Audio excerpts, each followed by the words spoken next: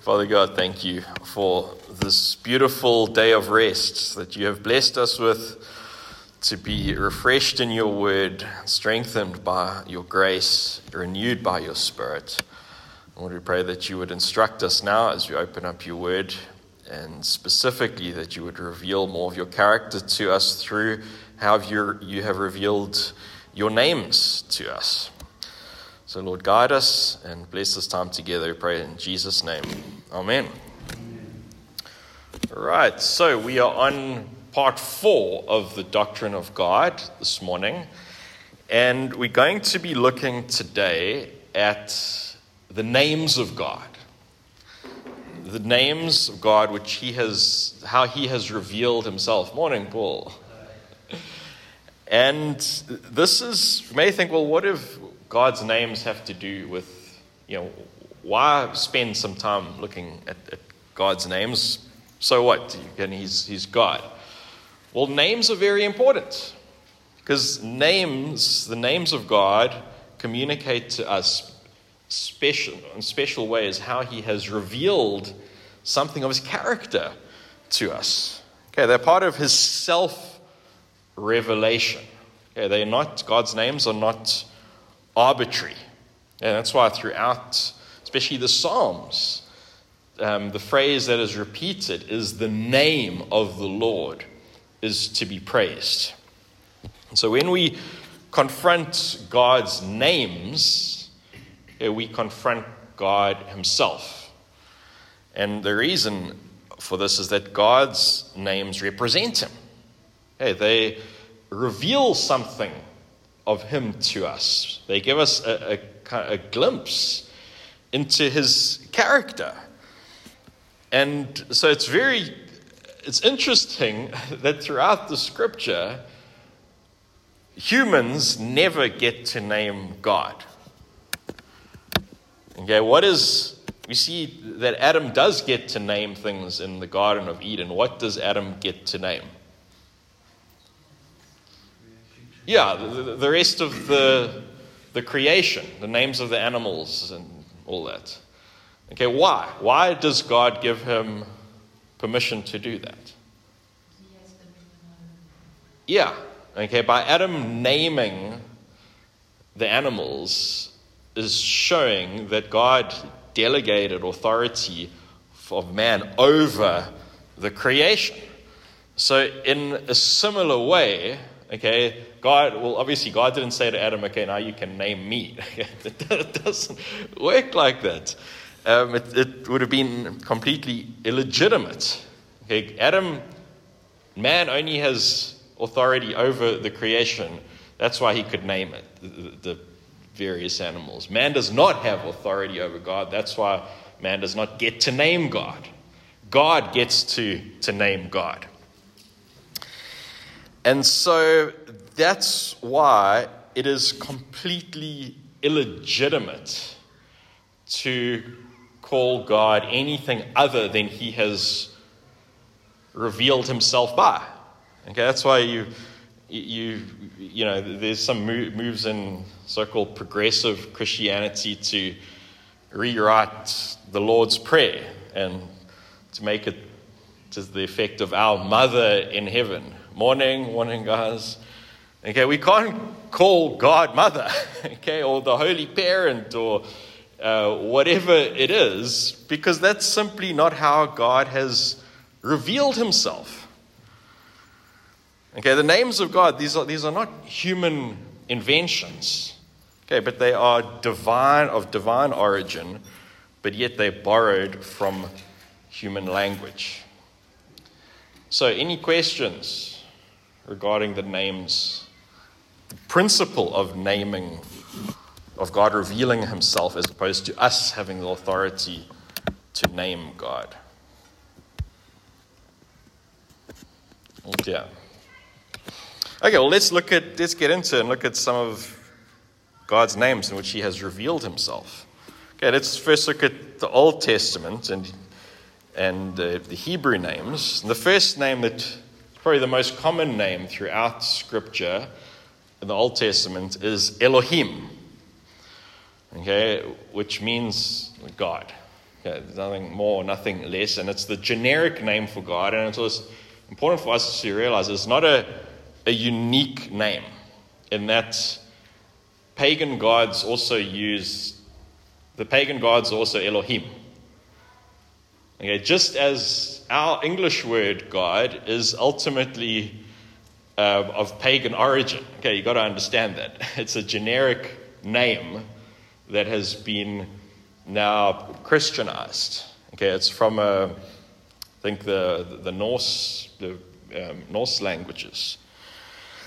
But it doesn't make it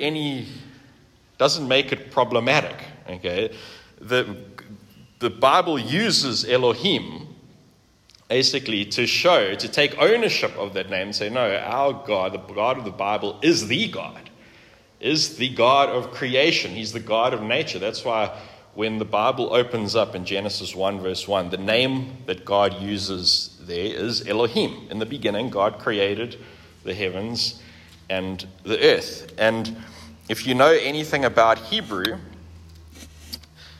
Elohim is singular or plural.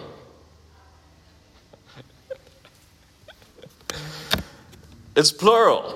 Okay, im is the Hebrew masculine plural. So the singular is El. And you do see El used for God also in many places in Scripture. So is that saying, well, God then it's God's many gods? Okay, we're talking about the gods, like the pagans. No. Okay, so some people say, oh no, it's a hint of the Trinity. I think that's probably a stretch. Probably what is more accurate is when we say Elohim, okay, it's reflecting God's power and majesty as the one and only true God. Okay, so Elohim. Now, many of the other Hebrew names for God use the prefix El. We're going to see, like the next one we're going to look at is El Shaddai, okay, or God Almighty. Now, El Shaddai was first used with Abraham in Genesis 17, verse 1. Okay, that's when God made the covenant, or ratified the covenant with him. And it comes from the Hebrew word Shaddad, which means to be powerful. And it points to God possessing power in heaven and earth. And it shows the greatness of God. But at the same time, it doesn't reveal something about him, doesn't portray him as someone to be terrified of. But instead, it reveals him as the source of comfort and blessing and strength. Okay, then another name which is used in the Bible for God is El Elyon, okay, or it's translated in English as God Most High. Okay, so it's from the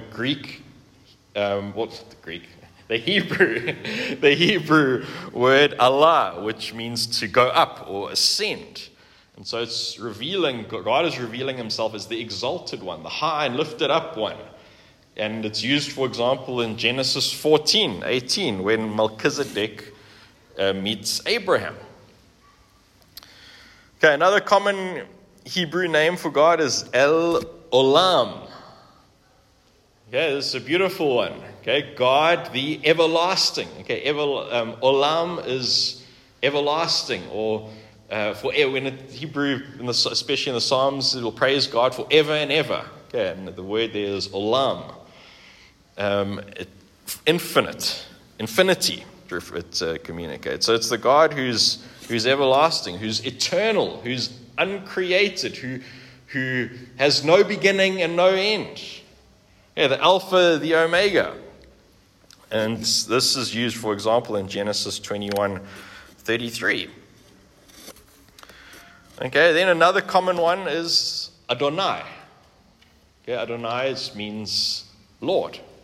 Okay, and it's from the Hebrew root Adon, which means to rule or judge. So it's pointing to God revealing his character as the ruler of all, the sovereign king, the judge, the one who's full of justice and righteousness.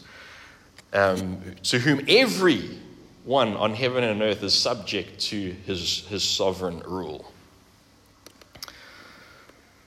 So we've seen all these Hebrew names so far. Okay, any questions about them? We're not finished yet. Just taking a pause here. When we read it in English, Yeah. is it always just placed in English as God or Lord? Because I know that there's distinctions between small L Lord and big L Lord. Yeah. And then also, like for the everlasting, like everlasting is there in English as well. So do they use that specific designation, the everlasting version of God, and then they say for everlasting? Yeah.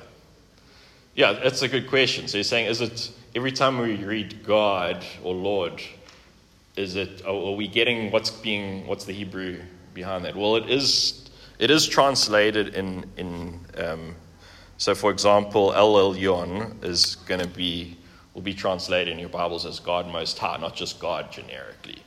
And the same with El Shaddai. Okay, it'll say God Almighty, El Olam, God Everlasting. Where there is a difference here, as we're going to get into the next one, is Adonai, okay, which in your English Bibles will be Lord, lowercase. Okay, O-R-D will be lowercase. Because Adonai is also, like Elohim, it's a generic word for Lord.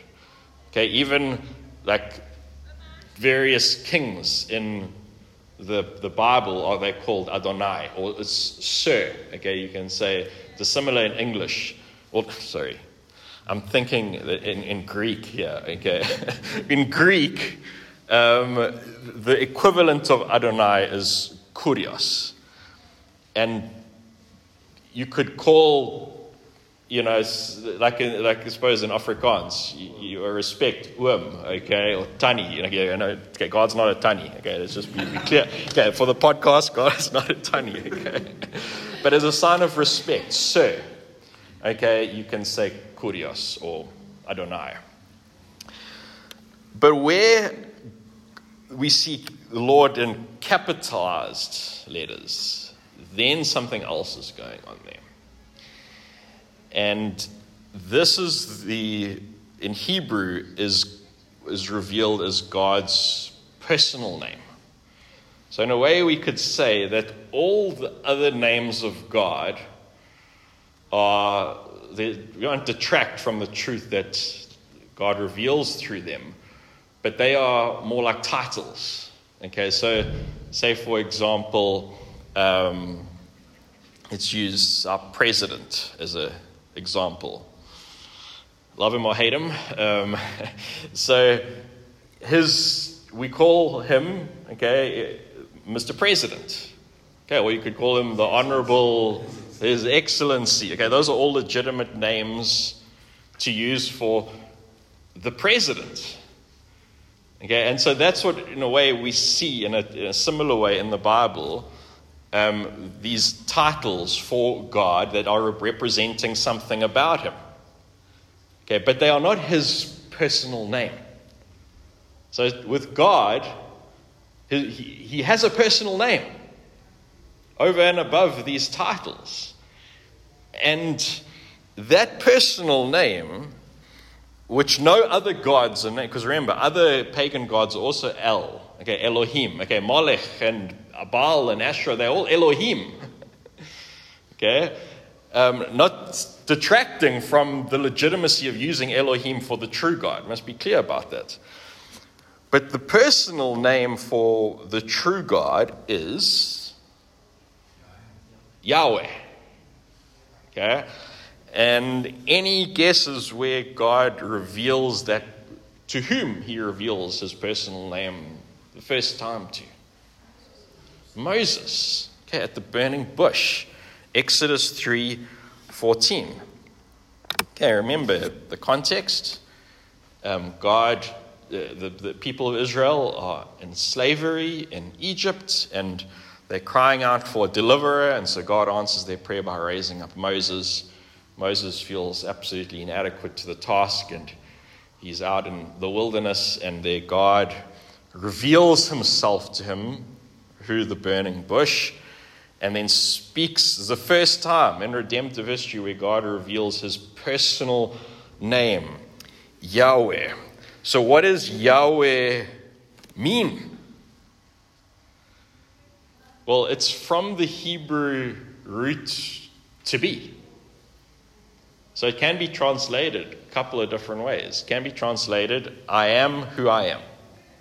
Or I was who I was. Or I will be whom I will be.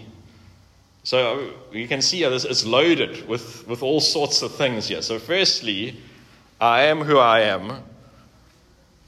Okay, when God reveals himself like that, well, we know that he is the everlasting God. He is completely self-contained in his being. He doesn't need anything or anyone else. He's completely self-sufficient. Okay? I will be who I will be. I was who I was. Well, he's unchanging.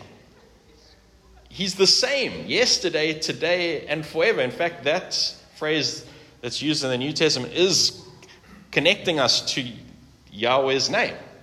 Okay? He's unchanging in his nature. He's eternal. He's completely independent. Okay? It's a self-referential name of God. And for the Jews, it's regarded as the most sacred name of God. So when the Jews read the Tanakh, or our Old Testament, and even when we were taught at seminary to read the Old Testament in Hebrew, we typically don't pronounce Yahweh in the scripture. We pronounce, when you see Yahweh in the text, the Jews and most people who read it, the Old Testament in Hebrew will pronounce it as Adonai, okay, or Hashem, the name, because it's just a sign of reverence. Okay, so just as there are many titles for the president, okay, the president's name is Cyril Ramaphosa. Okay, so the equivalent is for God, is there are many names for God, the Almighty One, the Everlasting One, God, but his name as himself is Yahweh. I am who I am. Any questions on that? Because this is the key revelation of himself through this name. In the New Testament, when Jesus makes all these I am statements, Yeah. like that's obviously he's saying his deity through. Yes, excellent point, Annie. Okay, and it's even clearer if you've got your Greek in front of you. Okay, so the Septuagint, which is the Greek translation of the Old Testament, if you read Exodus 3:14, it'll say, Ego eimi. Okay, I am who I am. Okay, that's the Greek translation of that. Now, when Jesus is, if you read, especially the Gospel of John, okay, there's whole, if you read it in the Greek, it's even more obvious. Okay, there are just reams of times where Jesus pulls that word very intentionally, okay, to make the point that I am who I am. Okay, the whole list of I am statements. I am the bread of life. I am the way, the truth, and the life. I am the living waters. Before Abraham was, I am. Okay, direct connection to thee. Basically, what Jesus is saying is, who is he? He's Yahweh. So that really the fulfillment of the name Yahweh actually lies in Jesus Christ. Jesus is Yahweh. Any questions on that? Yes. Are you going to make mention of the revelation, the Erchomenos, the one coming, the one who is the one coming? Do you want to share that? It's just a nice parallel. It's in Revelation, you've got the phrase, initially it calls Jesus the one who was coming, who is coming, and is to come. Yeah. And then after so it moves to the one who is and is to come, because he arrived. Yeah. Yeah. It's not was anymore. Yeah. Yeah. Present tense. He arrived. Yeah. So Jesus kind of in time and space is the presence, is Yahweh present with his people. Yeah. Yeah, absolutely. Okay, then the last one from the Old Testament. Obviously, there are lots. I haven't gone through every single Hebrew name of God. There are lots. But the key one, another one, is Yahweh Tzavaot, or Lord of Hosts. Okay, or Lord of the Angel Armies. It's the one in Martin Luther's hymn, "A Mighty Fortress is Our God." This is the name that he uses there. So some of the versions say the Lord of Hosts is his name. Others say Lord Sabaoth is his name, referring to Jesus, actually. So the Tzavaot in Hebrew is is communicating God as the warrior, as the commander of the forces of heaven. And it describes the full royal majesty of God in all his glory as the head of the army. Okay, it's a military term that's used there. Okay, let's move to the New Testament. And so the equivalent, we looked at the generic term of God in the Old Testament as Elohim. In the New Testament, it's Theos, which is just a generic Greek name for God. So even the ancient Greek pagan gods, they were Theos too. Okay, but at the same time, I can't stress enough, don't let that detract. It's not saying that Christianity is pagan in its origin. No. Okay, some people want to twist it like that, but certainly not. Okay, and likewise, Kurios is the equivalent of Adonai.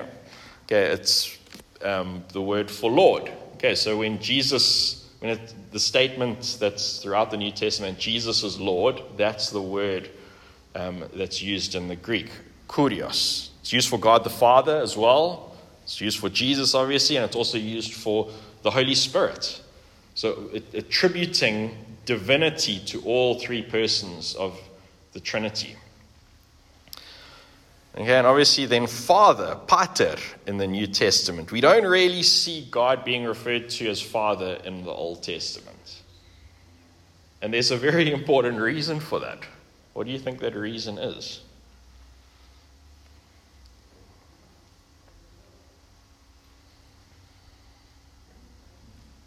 His Son wasn't revealed. Yeah.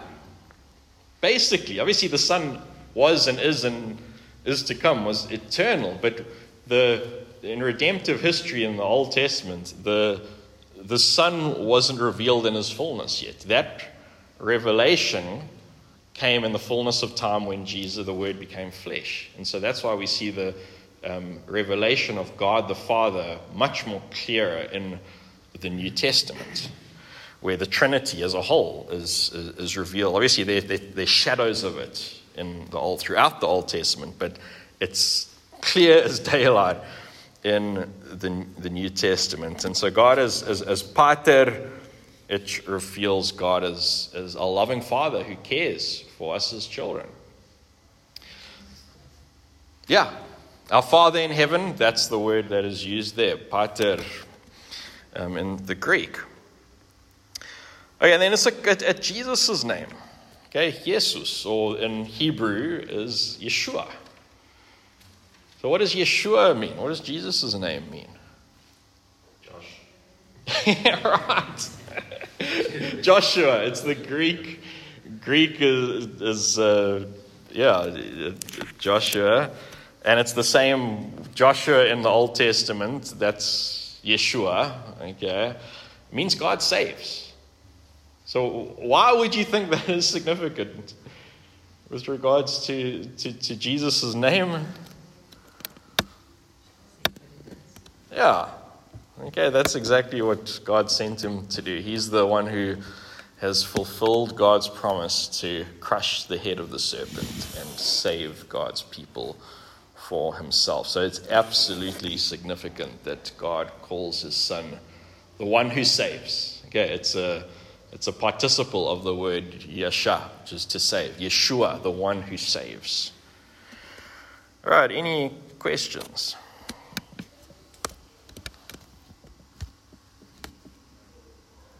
Okay. Wonderful. Yes. So just important thing with Jesus, Christ is not his surname. Sure. It is like the appended title, basically. Yeah. Jesus, who is Christ, kind of thing. Yeah. Yeah. So in the Greek, it's Christos, which means the anointed one, or the Messiah. Hebrew would be Mashiach. So Christ means the Messiah. Okay, one whom God anointed with his Spirit. Anointed with by the Spirit, as John 3 says, in a super abundant way, in a unique way that is not, we don't share in that same messianic anointing. That's his unique anointing as the Messiah. Okay, so overall, what these names reveal to us about God is various aspects of his character. Yeah, and they should cause us to worship him in greater ways. We start to see different glimpses of who God is. He's not just a one-dimensional God. There's all sorts of these different aspects of his character that are revealed through the variety of names in which he has chosen to reveal himself as. So let's pray. Father God, thank you that you have revealed yourself to us ultimately through your Son, Jesus Christ, who is our Emmanuel, who is our God with us, who is our Savior, who has reconciled us sinners to you. And so, Lord, we praise you for the truth of our salvation in Christ. Lord, we ask now that as we prepare our hearts for the worship service, that you would continue to work in our lives by your Spirit, that you would give us hungry hearts to receive your word, and that you would be glorified. We pray this in Jesus' name. Amen.